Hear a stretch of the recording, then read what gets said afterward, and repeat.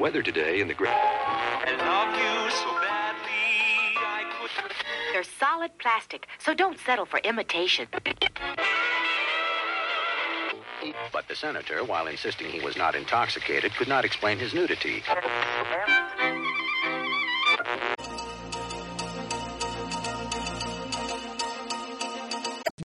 This is Yuki Misiro, and this is the Best of an Alan Smithy podcasts. You give us 80 minutes and we'll give you 80 minutes of words. Where is the limit in the imagination? Where our greatest creations meet our greatest fears. Who will go beyond that limit? If it is Eric Stoltz, will you be afraid? Will you be very afraid? From the 7th of February 2014, it's a double feature of David Cronenberg's 1986, The Fly, and Chris Wallace's 1989 sequel, The Fly 2.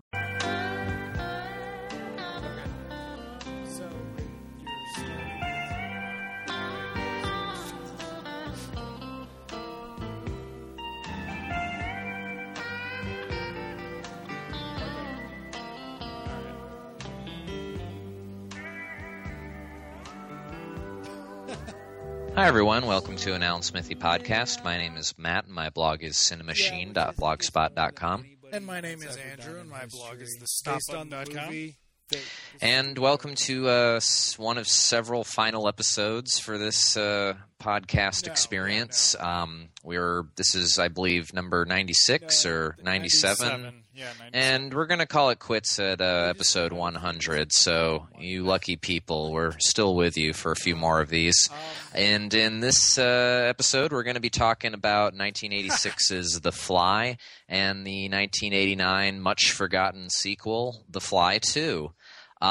So you hadn't seen The Fly, right? I had not seen The Fly. I'd meant to. And when you said that the second one was forgotten, they did both have double disc special editions. Yeah, I remember when they both came out simultaneously on DVD. Yeah, and but no, as a kid, I sort of had seen the original Fly. I think I'd seen it on TV a lot. I had I had an old monster movie poster book, and that was in there. And I never got around to seeing the Cronenberg one. The Cronenberg one, because it's at the time when it came out, I was too young, and then by the time I was old enough to see it, I'd sort of forgotten about it. And so it's one of those movies that sort of existed in my imagination based on the advertising. I think I've talked about this somewhere in the last 96 episodes of this podcast about Alien, where you get this idea of what Alien's going to be like from the poster and from the VHS cover at the time, and then The Fly had that awesome cover where with the and the human arm and the insect leg coming out of it. Yeah, and so I never got around to it, and we've had it on the list for a while too, and so it was really cool to finally get to it because it's nothing like what I expected. Okay, well, I've never seen the 1958 Vincent Price The Fly. I mean, I think I've seen the most famous moment from it when the wife takes the cover off her husband's head and it's a big fly head and she screams, and then you see from the fly's perspective a myriad of multiplied screaming wives looking back at him. And of course, the end, help me with the human head on the tiny little fly, and then Vincent Price drops a rock on it to put it out of its misery. I think that's how it goes. So it's I much like you with the Cronenberg version, I sort of know the greatest hits version of the original. But what were you expecting from the Cronenberg version exactly? More than 3 characters. Oh, okay, yeah, fair enough. It's quite the intimate little character drama. And of course, so it's I saw Scanners as a kid. I saw Scanners when I was okay, we're done. We can't 14, we could probably keep going. Because I saw Scanners 2 and Scanners 3. It's got to stop. You ever see Scanner Cop? I had given up on the Scanner franchise by Scanner Cop. Okay. And so I'd seen that, and I saw that. Yeah. I think, even though for a 14-year-old who didn't know anything about David Cronenberg, I guess it didn't occur to me that he was not in any way, shape, or form responsible for 2 and 3. So I never. But I blamed Red Dragon Scanner 2 and 3, and I never went back. I tried watching Naked Lunch when I was like, I don't know, probably before that. I probably tried watching, maybe around the same time. And Naked Lunch is a very weird movie. Yeah, but it's not very. Oh, sorry. Go on. But I came to Cronenberg with A History of Violence, which is of course his comeback, and nothing like. Yes, and not really a genre. We'll figure out what version of Manhunter we're going to watch too. And The Fly, then we'll talk about. Now I get that, but that'll be cool. I think that is that going to be our first ever not Michael Mann movie on the podcast. Gimmick. It's how he and our first ever Brett Ratner movie. You'd think we would have done a lot more of those by now. It's not just that it's a very intimate piece. It's that this movie was incredibly popular. I remember how popular this movie was. I think he liked the book and he was looking for something he could do flashy. It was incredibly popular for a very long period of time. Like this movie, the Fly and Aliens were these huge genre crossovers. Yeah. So I haven't seen it in a while. Yeah, and that's something that I'm hoping you have a theory on it, because it's like they both came out in '86. They were both summer movies. They were both put out by 20th Century Fox, and they both have really strong women protagonists. That's why. Okay. I actually. Not to get too far I actually ahead, think we might get some. I watched The Fly with my wife. Attention and for when this I got one. done, we were talking about it, and I said I didn't think it was that scary, and she said she disagreed, and I was like, "Well, oh yeah, because it's about like some dude knocking you up, and it's going to be and then he tries to eat you, and then he wants to morph with you, and then he wants to, and it's you're going to have his mutant baby, and so and I mean it's like a very freaky. He's not going to let you have an abortion. He's going to vomit acid on the abortionist. And so I think that's why they were so popular, is because they both sort of appealed to female moviegoers who are, of course, more important for the sustained box office versus the big opening day. Yeah, I think that's why. Maybe it was just like a perfect storm, too, of like, I mean, the 80s was really a decade when the horror genre went mainstream, but it just needed that little nudge, that little tipping point. And I mean, more so Ripley and Sigourney Weaver and Aliens, but definitely this movie is, like a horror movie for couples. I mean, something that your boyfriend loves horror movies, but this is one that you could go see with him. Right. So I think that's a lot of what it is, and then so you've seen it. Are you? Yeah.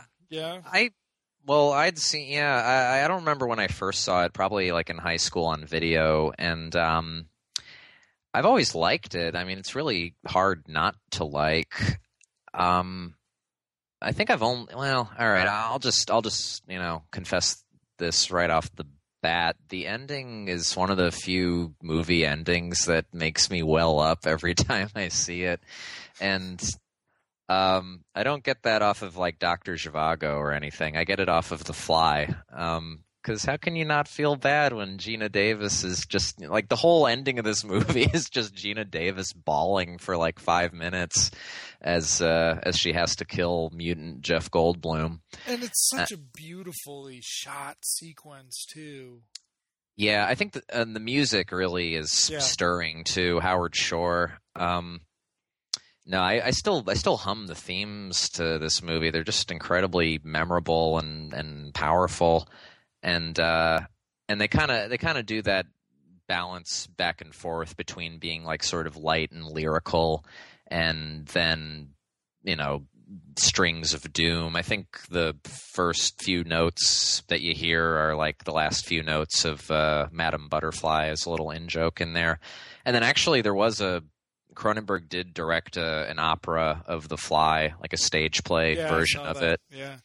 It didn't tour nationally or anything. It's not like Book of Mormon. It's not coming. It didn't go anywhere. It's just like, Los Angeles and New York, if that. Probably just Los Angeles. But Howard Shore did the music for that too. So I don't think there's been an official soundtrack release. Anyways, the music and Gina Davis's acting is really strong. And then also the ending always gets me and is really powerful because, like you said, there's only 3 characters. I mean, the whole movie turns on Gina Davis and Jeff Goldblum's relationship, and it's like one of the most memorable movie relationships between 2 characters. I don't want to say ever. That's a little hyperbolic, but it's really good. I mean, none of the movie would work if you didn't care about these 2 people, and they were a couple at the time. The only other movie I could think of, and it doesn't really spend as much time on it, but it kind of makes you realize what you were missing, is that is where the 2 leads were in a relationship at the time. Michael Keaton and Michelle Pfeiffer, during the making of Batman Returns, were dating. So sometimes that really works for creating the on-screen chemistry if it's happening off-screen. Yeah, and I mean, in this one, because it is really, for the first 30 minutes, maybe, they're just sitting around talking. Like, they have to be really good together because it's just, there's nothing going on other than them.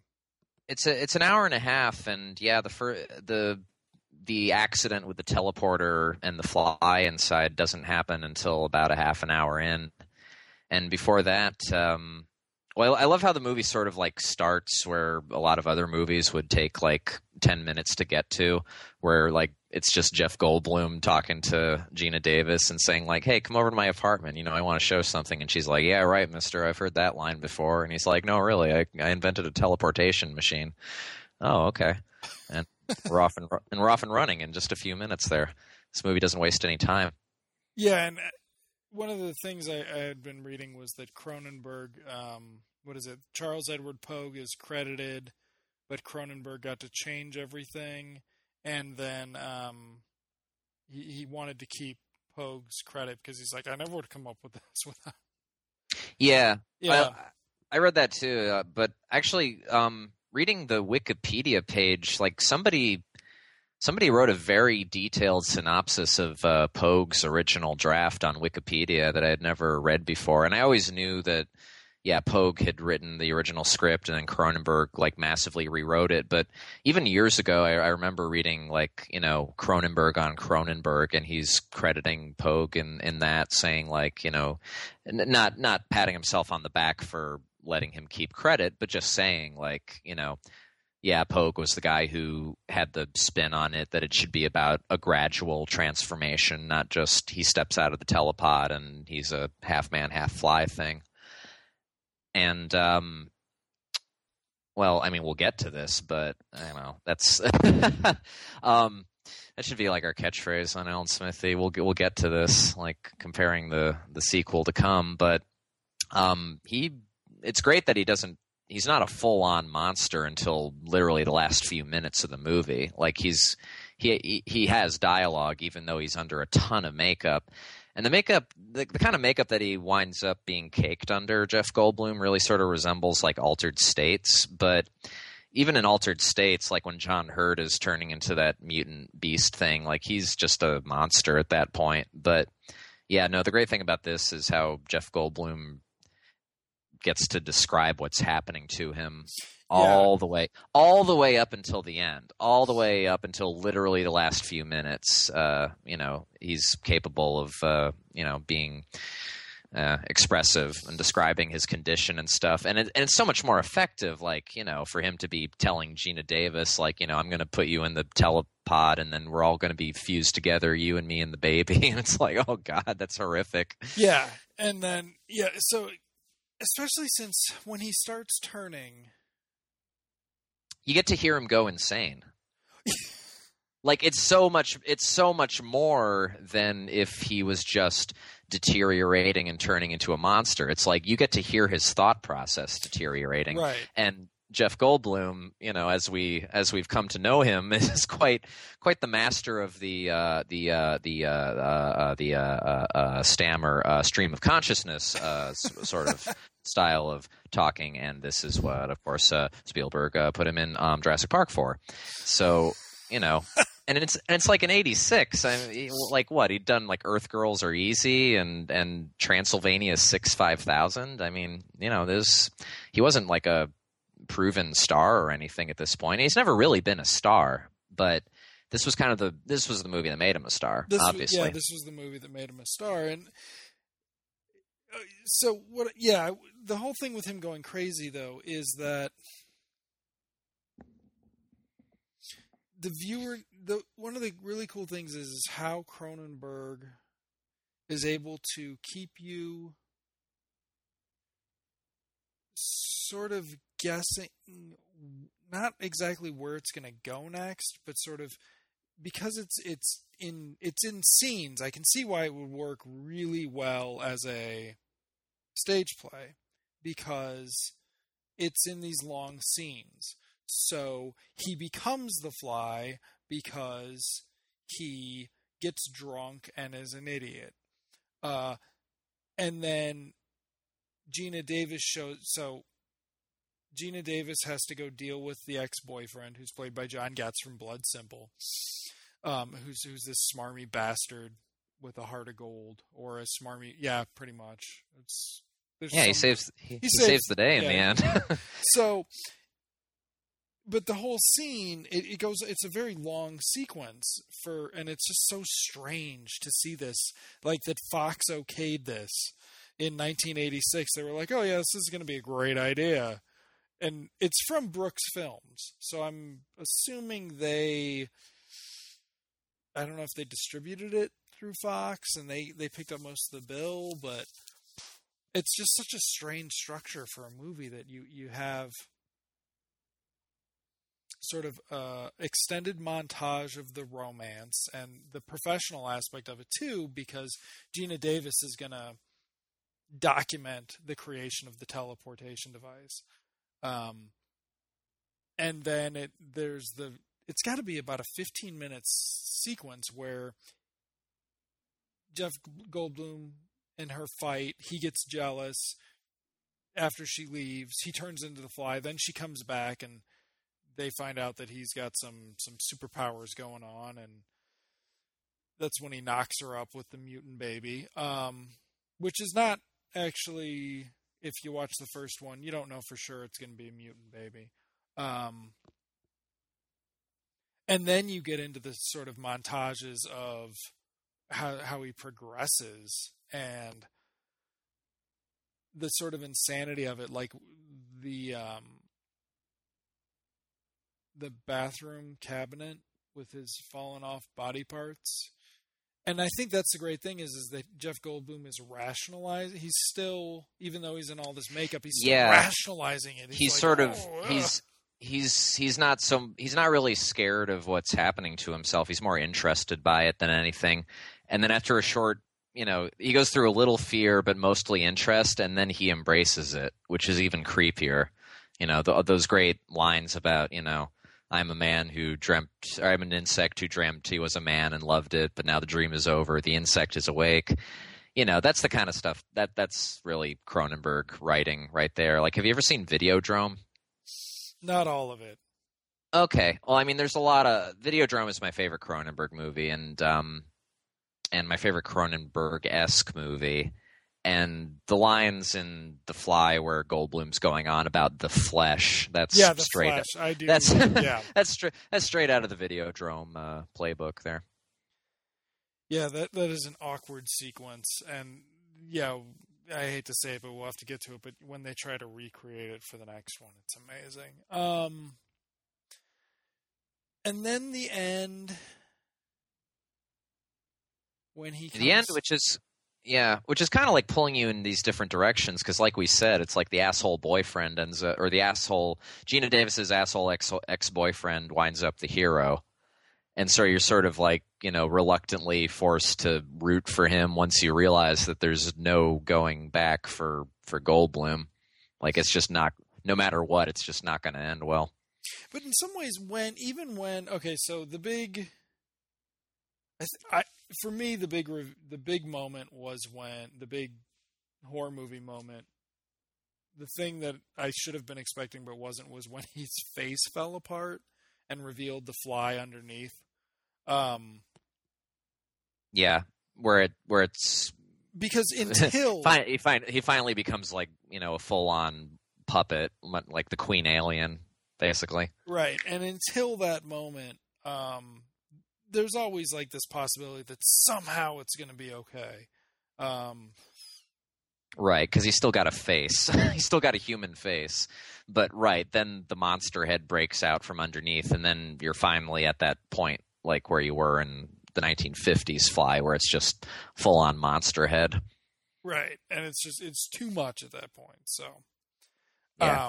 And that's really close to the end. That's probably within the last 6 minutes. I mean, right, because he drags her into the teleporter. He's going to try to send him through, and then the boyfriend, the ex, shoots the wires, and then he gets fused with the machine. Yeah, and then there's the really amazing ending. It's just I can't imagine it with more than 3 people, even though I've sort of seen that now. And how Cronenberg knew to boil it down to this. It's just so very different. It's almost like Cronenberg's approach was, I'm going to do a movie about a guy who a reclusive scientist who's able to create a teleportation device. And the science in this thing falls apart really fast, so it's good that it's so good. It's a good thing. It's a good thing somebody else made another movie about teleportations and flies to show how much more ridiculous the science could get. But yeah, Cronenberg almost there. Never lets you concentrate on the science. Like I didn't until it was over. I didn't go, oh yeah, that was really not. That doesn't work. But actually, on that note, this movie does something that all movies, like countless movies, have done, like to the point where it's just a cliche now. But I feel like The Fly is the only movie that actually does it correctly, and that's using text on a computer screen to convey dramatic moments and or exposition. Like I think it's like the Howard Shore music that makes it work, but there's some crucial scenes in this movie where it's just Jeff Goldblum reading his computer and typing into it that's letting you know what's happening. Right. He's asking it, well, what happened? Did I assimilate the fly? And then it's like, no, fusion. And somehow the music and the pacing, and however long the camera lingers on the words to let you read it, it actually works. And it's like there's so many movies where like people on computers is supposed to be suspenseful or engaging, and it's not. It's like The Net with Sandra Bullock, or it's The Lawnmower Man or something. But The Fly actually does it right. Yeah, and it's because I think it's because the computer almost gets a personality. It's that 80s computer thing where people didn't have them, so. You could be like, no, you have a computer. It's like having Hal. It really is. But the computer in The Fly somehow doesn't seem as like, in retrospect, as like ridiculously magical as like the computer in War Games or the computer in The Thing. Like, because what I think of comparing The Fly to is the scene in The Thing where Wilford Brimley is being told by his computer that, what the thing is and how it's going to assimilate everything. And it's such like, with all respect to Carpenter, it's kind of a slow, dull scene. And it's so slow and dull that like actually in the TV version of The Thing, they add a voiceover so that the computer is saying what it's typing out to Wilford Brimley. I didn't know that. Wow, really? Yeah, it's pretty corny because otherwise the scene is just Wilford Brimley looking at his computer. But somehow with The Fly, Jeff Goldblum looking at his computer is not dull. Again, I think it's, Howard Shore music goes a long way. Yeah, and it's a different sort of... intensity. Oh, and it factors a lot into the conclusion. Like, you know, it's kind of telegraphing the big moments, like, you know, letting you know that Brundlefly has just been fused with the telepod. Like, you're actually told that by the computer before you see it, you know, the horrible conglomerate of the two fall out of the telepod. Right. And it makes it just a little bit more. I don't know. It just adds to the poetry of the whole finale, especially in that scene, because in the trivia I had read that they'd cut the scene where he plays with fusing his cat and the other monkey, and I guess they did that because he had to kill it and it made him too unsympathetic, they said, which again will show you that it's for a female. They were right, as opposed to guys who would have cared less. But that made the scene at the end when the computer's telling you it gave you a second to imagine what this is now going to be. Yeah, exactly. It lets you dread it a little. Yeah, and that's really cool. Howard Shore music, great photography. And I guess speaking of like fusions and stuff, do you want to talk about how gory this movie is for a second?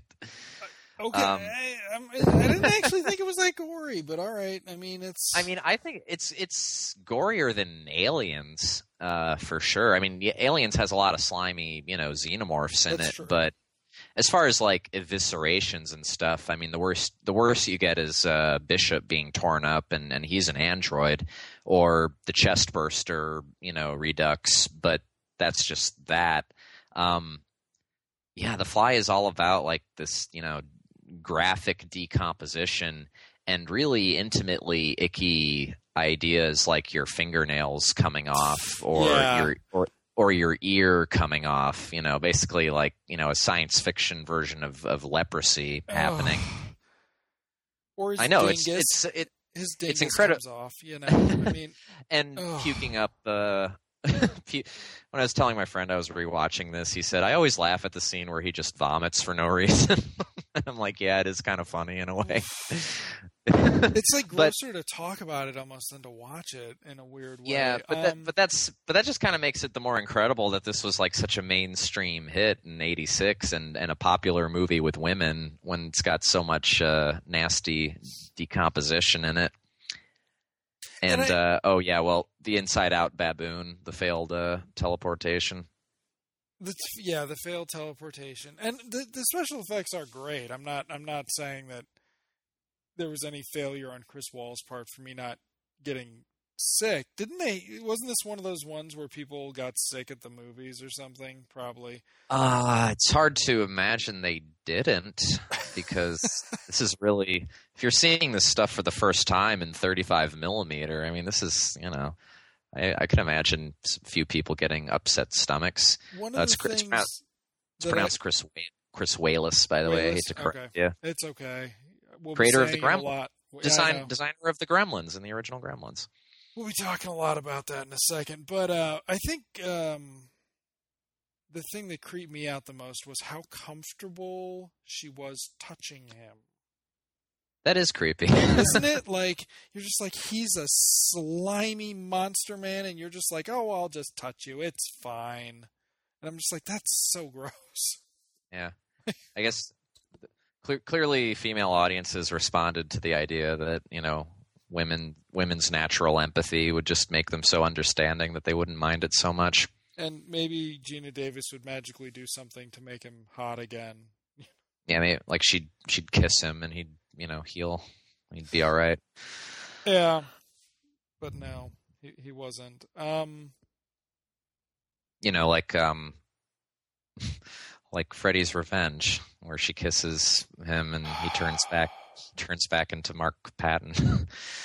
Anyways, this is the most I think we've ever done references to movies we've watched before for the podcast. It's possible. It's all supernovaing at this point. It's all collapsing in on itself. what else to talk about? I mean, it's almost hard to talk about it because it is separated out into lengthy scenes, and then so there's the whole abortion sequence. There's the dream sequence, which is gross, but for me, I was like, this is too obvious. The dream sequence for me was too obvious. Yeah, it was so good that they use it to open. They use it to they literalize it into the opening of The Fly 2. Yeah, but with a fake Gina Davis. I guess they invited her back, and there's conflicting reports. Apparently, she was like, "Wait, you want me back just to kill me in the opening scene?" No. It's kind of like maybe Katie Holmes didn't come back for Batman because Yeah. You're gonna blow me up. Yeah. So.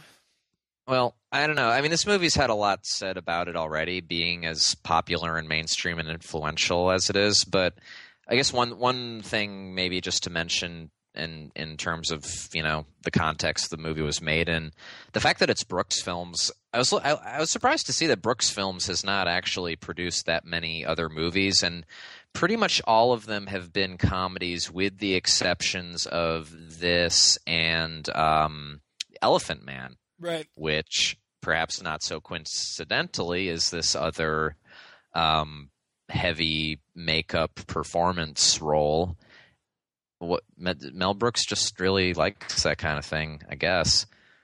But you hear, there's like the same trivia on IMDb for The Fly as there is for Elephant Man, where it's like, Mel Brooks was concerned that people might think that Mel Brooks Presents the Elephant Man or Mel Brooks Presents The Fly was a comedy. And, it's understandable. You'd think after maybe The Elephant Man, he'd, get a pass on The Fly. But I did I never knew this before, but according to IMDb, when The Fly came out, he decided to embrace it a little bit and went around with an insect antenna, or handing out insect antenna at the premiere or something. So that's pretty cool. One thing I know, good for him. Good for him. One thing is, you kind of touched on it. The legacy of The Fly is. We kind of talked about it when we talked about the Blobs.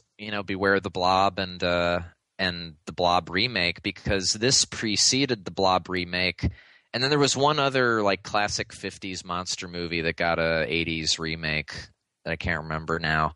Well, but it kind of started with The Thing, even though it was 40s, and then The Fly, the Blob. Yeah. All right. Well, but I guess you definitely wouldn't have the Blob if not for this, because this was only 2 years before. And so, I mean, the immediate legacy is that, and we mentioned earlier that there were big double disc special edition DVDs. Yeah, DVDs. That probably came out pretty early on when Fox was, mining its catalog, and everything was double disc. So, I mean, they probably came out at least 12 years ago, maybe longer. I mean, it's been a long time since those DVDs. It was around I think it was 05. Do you think it was 06? Okay. Yeah. And actually, the coolest thing about that was seeing the deleted scenes, the aforementioned monkey cat hybrid. But more than that, the weird happy endings that they tried to create, where Gina Davis dreams about, or Gina Davis is pregnant, or there's a version where she isn't pregnant, but she's in bed with Stathis, the ex-boyfriend, and maybe it's Seth's baby, or maybe it's more clear that it's Stathis's baby. But then she has a dream of a baby butterfly, and it's stop motion. And it's worth renting the DVD or getting it just to see this. It's so odd. She dreams of a human baby, basically with butterfly wings, and it's claymation, and it just looks so not right to the rest of the movie that it would have thrown you completely out of it in the final minutes. So it's a good thing that they just ended it where they ended it. Yeah, it has one of the cut is just great for the ending. Yeah, and oddly enough, Fox is not like mining this for a remake. Michael Bay never got a hold of it. I think they attempted to, in the 2000s, and it didn't happen. And they'll get around to it. It's only a matter of time. But I guess it was more surprising that such a sort of prestigious breakthrough mainstream sci-fi horror movie like this would have a direct sequel. And I guess that's what it's time to talk about now. Oh, okay. I've actually been looking forward to talking about this because me too. I've never talked about The Fly 2 with anybody in my entire life. This is going to be great. Yeah, I don't know that anybody is going to believe this until we start talking about it. Okay. So we'll take a quick respite, and then we'll be right back to talk about The Fly numero 20. This podcast is a proud member of the Lamb Podcasting Network. Find the network at largeassmovieblogs.com. Hey Nolan, look what everybody is saying about the Lair of the Unwanted. I know! Jess and Rachel at Real Insights said, The Lair is our #1 favorite podcast. Yeah! And Nick Job of Demented Podcast said, I look forward to every episode of The Lair. Dylan Fields of the Lambcast says, I'm planning to get a Lair of the Unwanted tattoo across my face. I love it so much. Yeah, and Mad Hatter of Matinee Cast said, I fucking love this podcast. I would die for it. Yeah, Scott and Whitney at Frankly My Dear said, we got married thanks to Lair of the Unwanted. Kai of the MILFcast said, dude, I'm speechless. Check out the Almost Lammy-nominated podcast about the best of the worst movies that's out there. Come see what the fuss is all about. Check out The Lair of the Unwanted on iTunes. Right. Okay. So I'm gonna start our discussion with a little historical anecdote that at the point when The Fly 2 came out on video, which I think was probably 90, there was a chain of supermarket / drugstore megastores. I can't remember, but it was called Farmore, and they had really cheap video rentals. It was before Blockbuster, and so I used to rent a lot of stuff. And every single Fox video had a preview for The Fly 2 on it, and it was that same preview they used in the theater, where it was just the heart monitor and then screaming. Yeah, so I kind of went into this with some preconceived notions, because not just because of that, but because it's Eric Stoltz is in this. Yeah. And, the same year Michael J. Fox was doing Back to the Future too. This is what he was doing. So, okay. Yeah, my first awareness of The Fly 2, I think, was because the Sci-Fi Channel showed it a lot. So I don't know if I saw bits and pieces of it before I saw The Fly 1. It's possible. But it was just one of those things. It's like, Revenge of the Nerds 2 doesn't cost as much to broadcast as Revenge of the Nerds 1, so Comedy Central showed that one a lot more. And I would always see the ending scene of, the bad guy trudging out as this horrible mutant blob and eating from his sugar dish. And that was really nasty stuff to show even on basic cable. But that was 90s basic cable for you. Anyways, I don't know. This is the first time I've ever watched it from start to finish. And,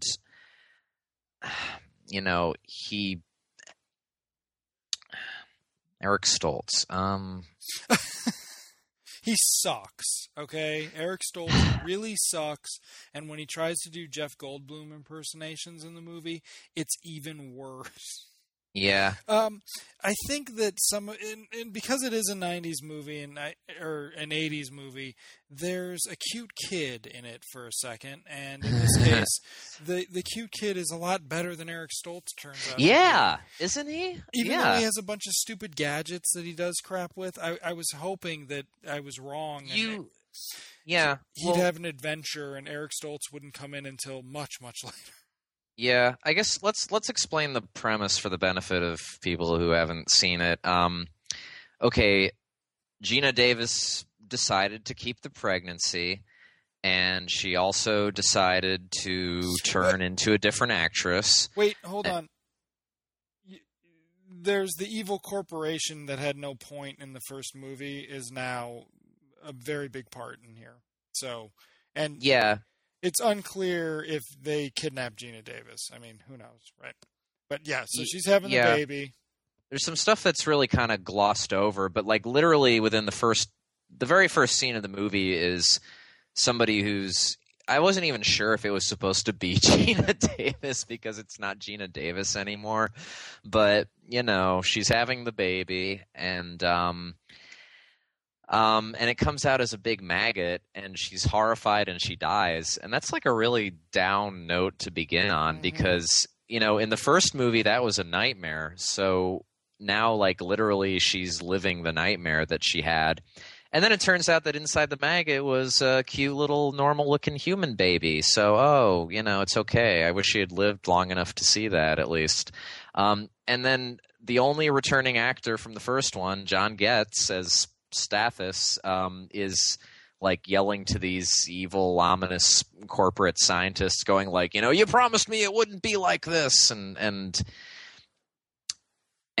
like as soon as we see that it's the human baby inside the big maggot, the credits start, and then when the credits are over, you don't see John Getz for another 40-50 minutes, and that I think that was a huge mistake. I mean, if they were going to show the birth of, you know, Seth Brundle's kid, maybe they should have waited until much later in flashback. I mean, I think they could have opened with, you know, this kid growing up in a research laboratory, and you would have gotten the idea that right. Okay, you could have messed with us that it was somehow related to the experiments, but maybe not necessarily the kid.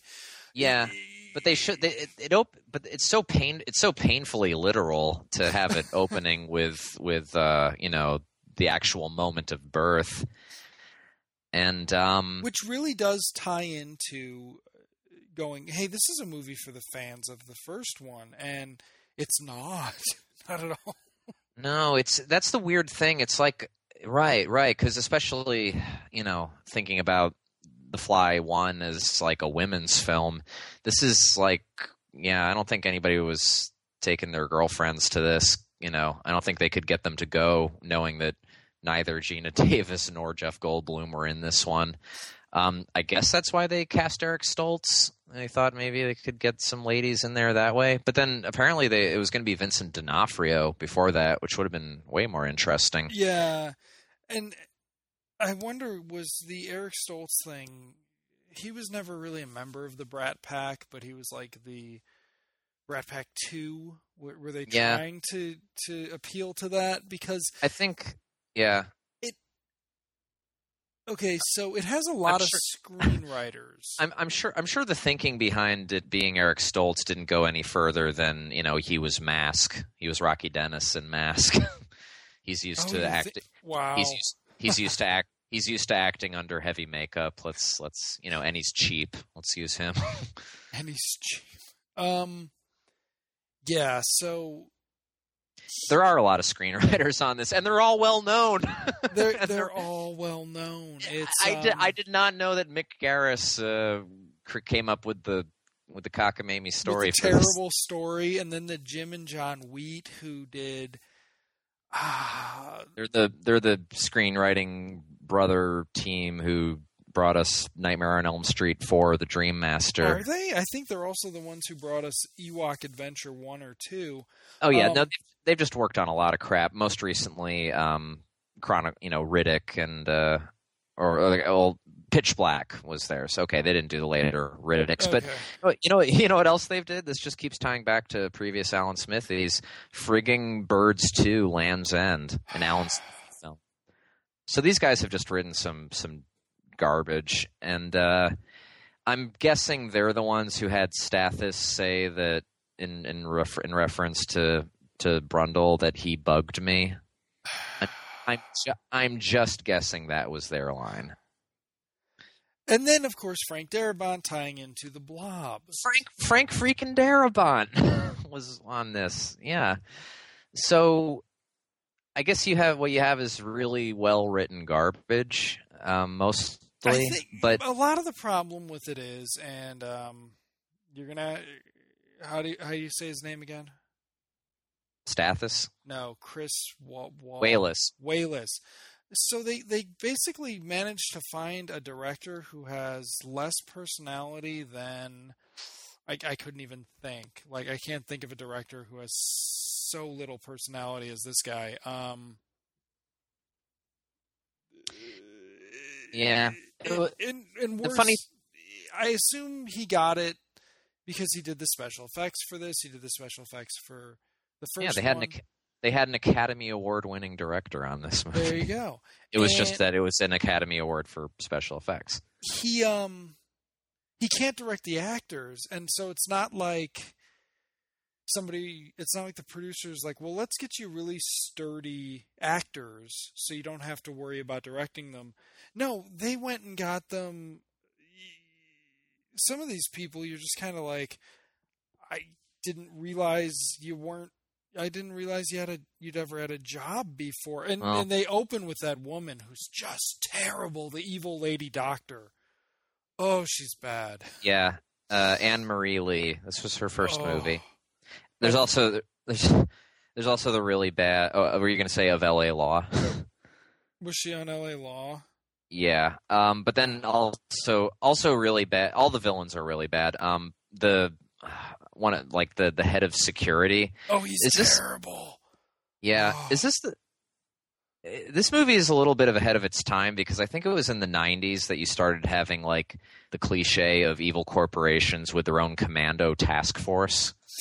Yeah, I mean, you don't even have that in Aliens, where the company is the villain. I mean, Paul Reiser is this traitorous weasel, but they don't have their own crack force of commandos like the evil corporation does in The Fly 2. Except it's a crack force of commandos run by a guy who's very clearly out of shape.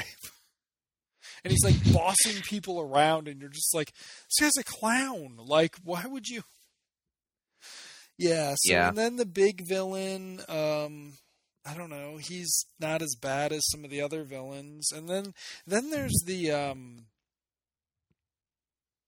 sidekick scientist, the guy who lives through. He's not quite as bad, and he's occasionally sympathetic, and I'm wondering if he kind of looks like David Cronenberg, and I'm wondering if they were like, maybe we'll get David Cronenberg to be in the movie, and he was like, fuck no, I won't be in your movie. Yeah, it's just Daphne Zuniga she's not as bad as Eric Stoltz, but she's not any good, and Mel Brooks wanted her cast based on Spaceballs, where she's because she was the princess in Spaceballs. Ah, what a good idea! Why not put her in The Fly 2? You gotta get somebody. Just to talk about the I guess the concept, but also okay. You said like young. His name it's Martin. Martin Brundle is the name of Seth Brundle's kid, who's never known his father.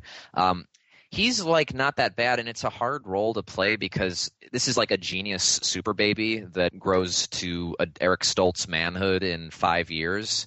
And it's not like that's not an interesting idea, but Eric Stoltz doesn't play it that way at all, and he's not written that way at all. No. Eric Stoltz is written, and he plays it like he's just a guy a slightly eccentric guy who got hired by the evil corporation. Not like something that is only 5 years old, but is a genius and looks and has grown to full adult maturity during that time, and has never known any life outside of like this lab that he was raised in. He should be playing it like 20 times as autistically as he is, but he's just kind of playing it like a normal guy, and he's written just kind of like a guy. Yep. And they never address basic questions that could have made the story interesting, like does he know that there's a world outside of the, corporation? He's clearly never left. And like, what are his feelings towards girls? Because his, attraction to Daphne Zuniga is not written out of the ordinary at all. So I don't think it's so much that the story was awful. It's just like it doesn't answer the basic questions that it raises, because it's so preoccupied with like repeating stuff from The Fly 1, like, because they try to recreate the romance between Gina Davis and Jeff Goldblum in the original, but you can't. The circumstances and the story and everything is completely different. So it's just awkward when they try to do it in this one. Yeah, and what is it?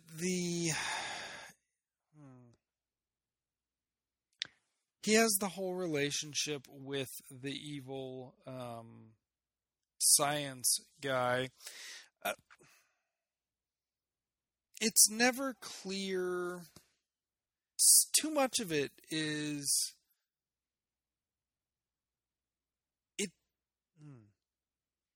It doesn't seem like a movie that would have gotten a theatrical release.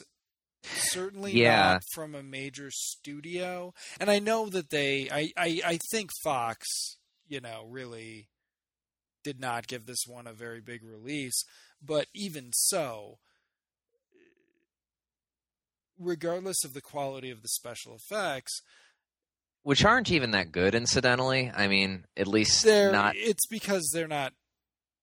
It's. I guess it's just the. I think it's the shark. I think it's Jaws again. Like they show you too much, and you can tell that they're trying not to show you too much, but they still are showing you way too much. And then there's the whole thing that a guy in a gigantic fly costume that looks like a super gremlin isn't, and he's nice though. He's nice to dogs and to his girlfriend, and Yeah. It does. By the way, the redesigned Fly for the Fly 2 does look. Its head does very much resemble a gremlin's head, and that's the Chris Walas touch there. But there's not. Considering that the director is just the special effects guy from the first one, there's not really too much. I mean, Eric Stoltz doesn't start full on turning into a fly until right about the halfway point. I guess the special effects before that are, well, I guess they decided that seeing the baboon turned inside out was one of the most memorable and one of the things that really put the original over the top. So you've got a dog being turned inside out, and if the IMDb message boards are any indication, that seems to be what most people remember from The Fly 2 is how sad they felt for the dog that got turned inside out. And that becomes like a plot. It becomes a plot point because, Eric Stoltz starts to realize that these are bad guys because they said that they put that inside out dog out of its misery, but they really didn't. They kept it as a specimen because they're just bad. And it looks like something out of the Never-Ending Story too.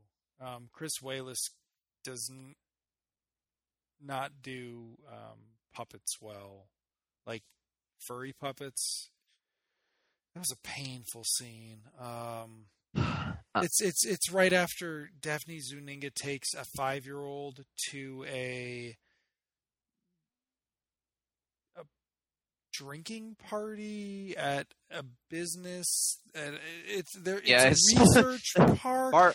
The evil corporation, Bartok Industries, which, by the way, the name came from the first one. I'm guessing it was a reference to Bela Bartok or something, but I don't know. Isn't the evil corporation in Scanners Revok or something? No, Daryl Revok is the name of the bad guy in Scanners, right? So I'm guessing that Cronenberg came up with the name Bartok. Anyways, what Bartok does is very undefined. I mean, it's like you'd think that developing a teleportation machine would be enough to keep these guys preoccupied, but they've also got we don't know what they do. They don't even throw in the most cliche, obvious catch-all explanation that Bartok is like, developing military weapons or something. Right, yeah, it's not even they're just sort of an all-purpose evil corporation that's keeping this, weird mutant child and observing him just out of curiosity, but then it's because they think that he can complete the telepods because they haven't been able to get them to work since Seth Brundle died, and then they start talking about like, we're going to keep you around so that we can do genetic engineering by studying you. We'll figure out how to. It's they never quite define it because. I don't know. They're just trying to make them as hateable as possible in all ways so that you don't feel bad for any of these, career scientists who were unlucky enough to be killed by mutant Eric Stoltz in the last 20 minutes. And in the last 20 minutes is when he, as I was saying, like Jeff Goldblum doesn't turn into a full-on puppet monster until the last 5 minutes of The Fly, but The Fly 2 gives you about 20 minutes of giant puppet fly walking around, eating people, and from the moment that he goes he starts hatching out of his cocoon at the start of that final 20 minutes of the movie, suddenly it's every alien ripoff from like the previous 10 years. It's just one of those kinds of things. It's just exactly what to expect, right down to the commandos running around what looks like Pinewood, the poor man's version of Pinewood Studios, with smoke and stuff and industrial steps and guys pointing guns around corners looking for the monster, and then it's up on the ceiling and it grabs him. So yeah, you're into real cliche territory by the last 20 minutes of this thing. And the only really impressive gore is what the fly does to people. It melts a guy's face off horrifically. Who lives? And I was just like, that's the dumbest thing I've ever seen, because he would have died immediately from shock. Are you kidding? And yeah. And then you have a head crushing that is so gratuitous it almost like it almost knows it's gratuitous, doesn't it? Because it's like a guy's head gets squashed by an elevator, and they spend like 5 minutes setting it up. It's the fly, the Eric Stoltz fly doesn't even like throw him under there at the last second, or even throw him under there to get crushed on purpose. It just kind of happens, and boy, does it happen! It's a fantastic head splattering. It's a pretty incredible head splattering. It is. And it just has nothing to do with anything. But neither does very much in the last 20 minutes. And it has a happy ending. It has a happy ending.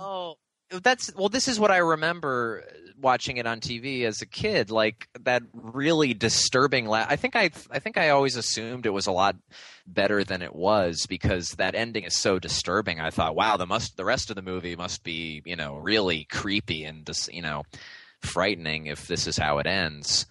But it kind of jerks you both ways, because yeah, it has this attempt at a happy ending where, okay, first off, you're into the moral ambiguity of it's not like Jeff Goldblum turning into the Fly, where clearly he's a good guy, but the insect brain is taking over, and I'll hurt you if you stay here, and he clearly becomes the villain. We're still supposed to see Eric Stoltz as the hero after he's become the monster. Because the guy, when he's running around killing scientists and mercenaries or whatever they are at Bartok Industries, they're all the bad guys. And Daphne Zanika's life might be in danger from these guys. So there's that. Oh, and it pets a dog. Yeah, it lets the dog live. Because he likes dogs. Yeah, calling back to his well-established love for canines. But then he grabs Mr.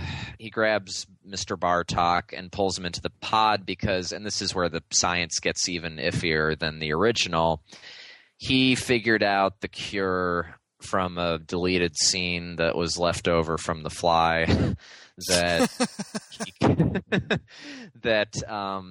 he can get the fly out of him by going through the telepod with a normal person, and that'll just shift the fly genes over to the other person. I think he does actually program it to do that in this one, which is pretty.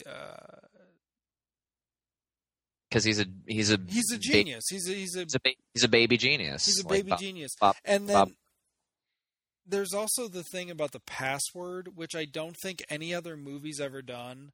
But they almost should, because it is interesting. So he locks his computer, and they're gonna try and force breach it by doing a bunch of common words or something, and then there's this message that like, hey, on the first incorrect password, we're gonna wipe the system. And it's just kind of like, can you imagine if your computer did that? Like, oh crap, I hit the wrong key. Like, well, I think the reason they have to do that is because the secret password that Eric Stoltz created for the computer was Dad. And probably like the janitor at Bartok Industries could have guessed that, like, oh, hey, he probably misses this dad that he never knew. Maybe it's Dad. They probably could have gotten that on like the fourth or fifth try. Considering that the guy is fucking grown up in captivity his whole life, they should know him pretty well. And by the way, every moment of his life is videotaped. Yeah, they should know him. I love the scene where he trashes the apartment that he's been given because he feels betrayed. That he's spent his entire life in captivity, and then he's shocked that his captors weren't actually letting him go completely unsupervised. But what's stupider, if they did or if they didn't? It's like, again, completely disregarding all the dramatic possibilities of a 5-year-old adult who's grown up in captivity. They also completely disregard the implications of Daphne Zuniga having sex with a 5-year-old boy. Yeah, pretty much. I mean, that could have at least led to a funny scene where she realizes that he's only 5 years old, which I don't think she ever does. And then, okay, so yeah, let's talk a little bit about poor John Getz, who's the only one in this movie who seems to get that he's in a piece of shit. He's in a piece of shit, and he's cashing a check, and I just hope that he got a decent check from this, because I love John Getz. I mean, it's blood simple. He's such an awesome lead in that, because he's so understated and just not at all sort of the film noir. He is and isn't the perfect film noir protagonist, but he shows up, and it's a comic scene. Like, it's a superhero scene. Like, that's one of the weird things about this, is that the Eric Stoltz's powers in this are the fact that they didn't have him out fighting crime for 10 minutes is shocking to me. He also starts turning into the Fly a lot faster than. Yeah, we got to talk about that scientist who was like, I'm not worried that I'm in this room with a 7-foot tall insect about to be born. I'm fine. It'll be cool. Insects don't eat other insects or things. Because they think it's going to take weeks before he hatches out. Turns out it's minutes. How convenient. But yeah, so John Getz, he's like, go away, and they break into his house, and he's like, "Oh, I guess you're not going to go away, are you? Okay, come in." Or it's just it's like a fun scene because he starts getting off all these good lines at Eric Stoltz's expense. Yeah, he's like, Seth Brundle was my father. He's like, oh, the resemblance is uncanny, and then the aforementioned he bugged me. He really didn't like. He's like, I don't like Seth. Or I think Daphne Zuniga's like, why can't you help him? His dad was your friend. He's like, he wasn't my friend. He stole my girlfriend and killed her and burned off my leg. Like, you're right. They say like, why don't you show some compassion? And he's like, last time I showed compassion, it cost me an arm and a leg, but I'm cha. Yeah, he kind of runs away with the movie. And he's only in it for 5 minutes. But he runs away with it because he's literally the only person who came back from it from the first one. So you're like, oh, hey, yeah, hi, John. One last. Oh, well, actually, the scene that then follows, and you mentioned it earlier. I think you wanted to rag on it, and I want to let you. Is okay. when they're trying to recreate, those. All the tense, horrific scenes from The Fly 1 where Jeff Goldblum is like picking himself apart and talking all crazy to Gina Davis. It's after Daphne and Eric meet John Getz that they do that scene where they're staying at the motel, right? And he plucks out his eyeball, and they've lowered his voice a few octaves on the soundtrack. Yeah. And he's like, I'm becoming better. Yeah, it's like a really half-hearted attempt to do all those scenes from the original in just one scene in this one. And she calls him in, and he gets taken away, and they put her in a pretty white dress because, that's what evil corporations do when they kidnap people is they put them in pretty white dresses. Yeah, so that scene is they're on the run and they don't go anywhere interesting. It's the worst kind of on the run scene. They go see Stathis and then they go to a motel and she freaks out and he freaks out. And they do the cliche of the motel owner sees them on the news, but he literally does nothing. I don't get it. Is that supposed to be funny that he just doesn't care? Doesn't he want the reward money that they're probably offering? So and then he runs. And also, how the hell does the news? Why did the evil corporation tell the news about this? They should be trying to keep the existence of Eric Stoltz under wraps. Especially since they don't know what he looks like at that point. Yeah, and so he turns into the Fly Man, and then we find out that his legs have cocooned up and. Well, and let's talk about there's one more thing about the ending that doesn't work. It's like, okay, you're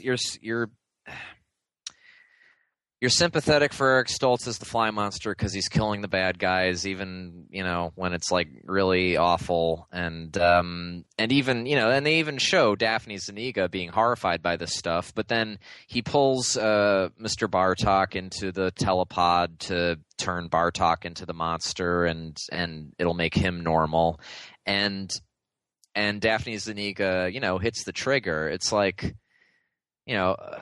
so. If it had been anybody else other than Mr. Bartok, would she have hit the trigger, or would she have done the right thing and been like, no, I'm not going to let you turn somebody else into a monster just so that you can live because you just killed a bunch of people?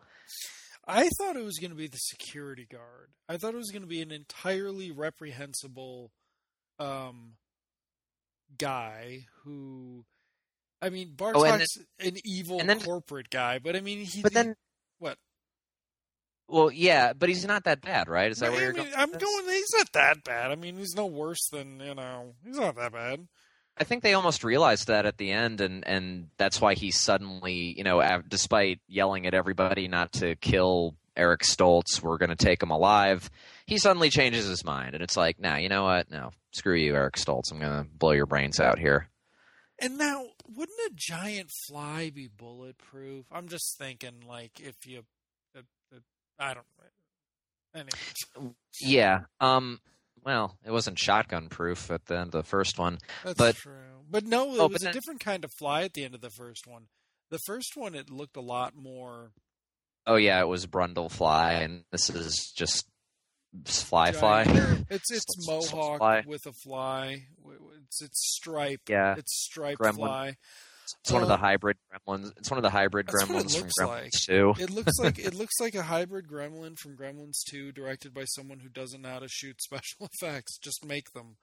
It looks like a Sci-Fi Channel original movie but not as we know them now, like one of the mid-90s ones, early to mid-90s ones. It's one of the pre-CG ones, but somehow they had a bunch. It's like what was it? Ted Rex, that Theodore Rex. Theodore Rex. Yeah. It's like Carnosaur. I don't. It's just. It's very Carnosaur. It actually is kind of Carnosaur. It's so dude. It's so Carnosaur. They should have sued. I keep trying to get to this, and this is almost my last point that I could possibly make on the fly too. I feel bad for Mr. Bartok at the very end. You know, I think I felt bad for him even as a kid, even without having seen the whole movie, because that's just like a fate worse than death, to be turned into a huge lump of pus and have to, you know, take your meals from a sugar tray.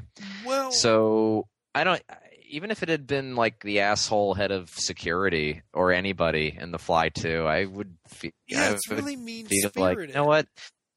Yeah, it's really mean-spirited. And I would have just been like, you know, maybe Eric Stoltz should have just, you know, been put out of his misery, and, you know, they could have really emulated the first movie by having the last shot be Daphne Zuniga on her knees crying.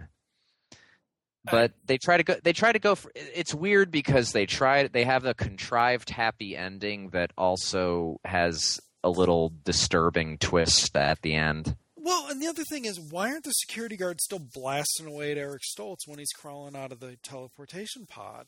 I mean, so what if he turned into a human? He's still a bad guy. He still killed like 7 people. Like, yeah, how did they get from there to? Well, you don't see where they go to, but there was a deleted scene, and you can see this on YouTube, of like an alternate ending where I guess instead of showing Mr. Bartok as a big lump of pus in a cage, it would have gone to Stoltz and Daphne on the docks somewhere having, you know, some lunch, and she asks in a great exchange of dialogue, she asks him how he's doing, and he says he's much better.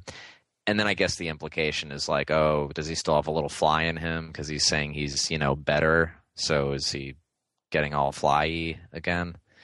That is one of the interesting ideas that was raised by it that never got answered, was that in the first one, and I think this might even have come in the line that they bring in from the first one in the second one, is that Jeff Goldblum thinks that the reason he feels better is because the computer purifies his DNA. He doesn't think it's because of the fly. And they never explain what happens to the fly in the first one either. They say that it integrates, but no, because I remember during the teleportation, the thing flies out of there. Why didn't they do that for the sequel? That'd be even better. Are you sure? I think it flies out of there. I don't think that's because I don't think it works otherwise. I think they both have to be in the pod for them to get integrated. So, yeah, I mean, the ending is just. Well, we didn't even have time. I'm sorry. Go on. No, it's mean-spirited and nasty, and it's kind of pointless. It's like, who would put him in the cage? The corporation. They're carrying on his, you know, commitment to evil. But all of them were killed. It's one of the founding principles of Bartok Industries is gratuitous evil for seemingly no profit motive. I mean, the dog, they weren't doing any tests on the dog. They just like kept it alive. No, it's just they were just keeping it alive to be mean. That's what they do at Bartok. Bartok, we're mean. Oh, and we didn't even really have time to talk about Cronenberg's the idea for a sequel where the consciousness of Jeff Goldblum is in the computer, and Gina Davis is trying to help him become flesh again, and then it takes over the security systems at Bartok and is killing off the evil staff that way. And I guess that's probably where we got the elevator head crushing moment from. That was probably. I didn't realize he had an idea for a sequel. Wow. Yeah, but the weird thing about it is it's not really it has nothing to do with flies. Well, and I mean It makes sense that that's from Cronenberg, since half of the first movie doesn't have anything to do with it. The fly transformation aspect. But one thing that did occur to me when I was watching it was there's the scene where Eric Stoltz scans himself into the computer. We'll call it the nudie scene. Why did he do that? I don't know. Have we really been talking about The Fly for 36 minutes now? Yeah, which I think is more than anybody has ever done in history. Based on the movie, this is a longer conversation than anyone ever even had about it coming out of the theater in January or February of '89 or whenever they dumped this on an unsuspecting public. They just came out of the theater and said, "Can we get our money back?" I thought it was. Oh man, I still have more to say about this because the way this was advertised, apparently Chris Walas thought he had a classier movie on his hands than he did. Because according to IMDb, and I kind of want to get the Fly 2 special edition now and listen to the commentary and stuff. Apparently, Chris Walas didn't like that the tagline to this was like father, like son. He thought that was too cornball, and it's like, have you seen your movie, dude? That's exactly the tagline this movie deserves. That's exactly the level at which this movie operates. And then on YouTube, if you look for The Fly 2, there's a really cheesy. I mean, the theatrical trailer for The Fly 2 is cheesy enough where, they're playing the sound of a fly buzzing and the narrator's going can you hear that? It's getting closer. Don't be afraid. Be very afraid. Which, by the way, became part of the pop culture vernacular from The Fly 1. Be afraid, be very afraid. Much like, They're Here from Poltergeist or something. But there's this even cheesier TV spot where, this woman is singing "Hush, Little Baby." You have to see it. It's "Hush, little baby, don't be afraid, even though your dad is the fly." It's not really that much better than what I just sung. Okay, yeah, I'll check that out. Even though. Oh yeah, hush, little baby, don't you cry, even though your dad was the fly. I think that's how it goes for real. I know. It's atrocious. So I don't know, but they kind of knew what they had. They had a very splattery '80s toss-off sequel on their hands. So I guess it kind of found its audience. I don't know, as much as it can find its audience. It's for very undiscriminating '80s horror aficionados and nobody else, I guess. Eric Stoltz fans, maybe. Yeah. Maybe. Stoltzomaniacs, yeah. There you go. Zooningites, maybe some Zooningites.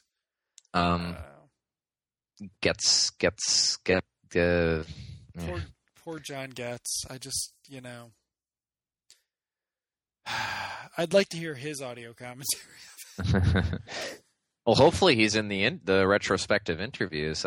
There's nothing I'd rather do right now more than watch the special features on the flight.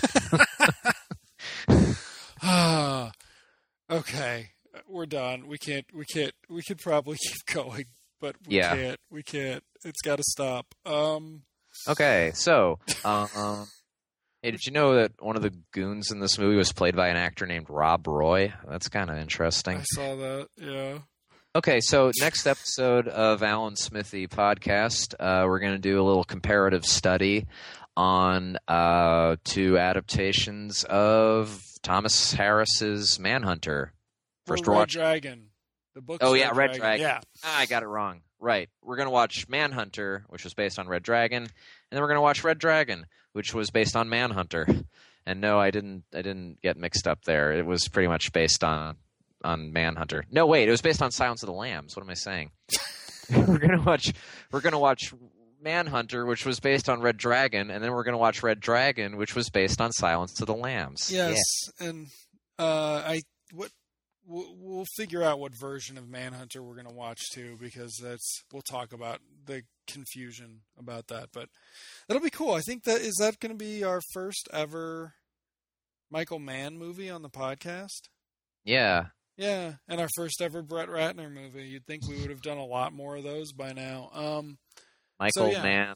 Do you think he got the job because his name is Mann, like Michael Manhunter? No, I think he liked the book and he was looking for something he could do flashy. Have you ever seen it? Yeah, I don't know what version I saw, but I saw it years ago. I don't remember it at all, though. It's been so long, so it'll be like seeing it fresh. Yeah, so I haven't seen it in a while too, so we'll track that down and figure it out. But yeah, all right. So that's is the next episode. Yeah, one of our final episodes. It's part of the final countdown here, and we hope you'll join us. So for an Alan Smithy podcast, this has been Matt, and this has been Andrew, and thanks for listening. Hush, little baby, don't be sad. You'll grow up to be like Dad. Hush, little baby, don't you cry. Just because your dad was the Fly.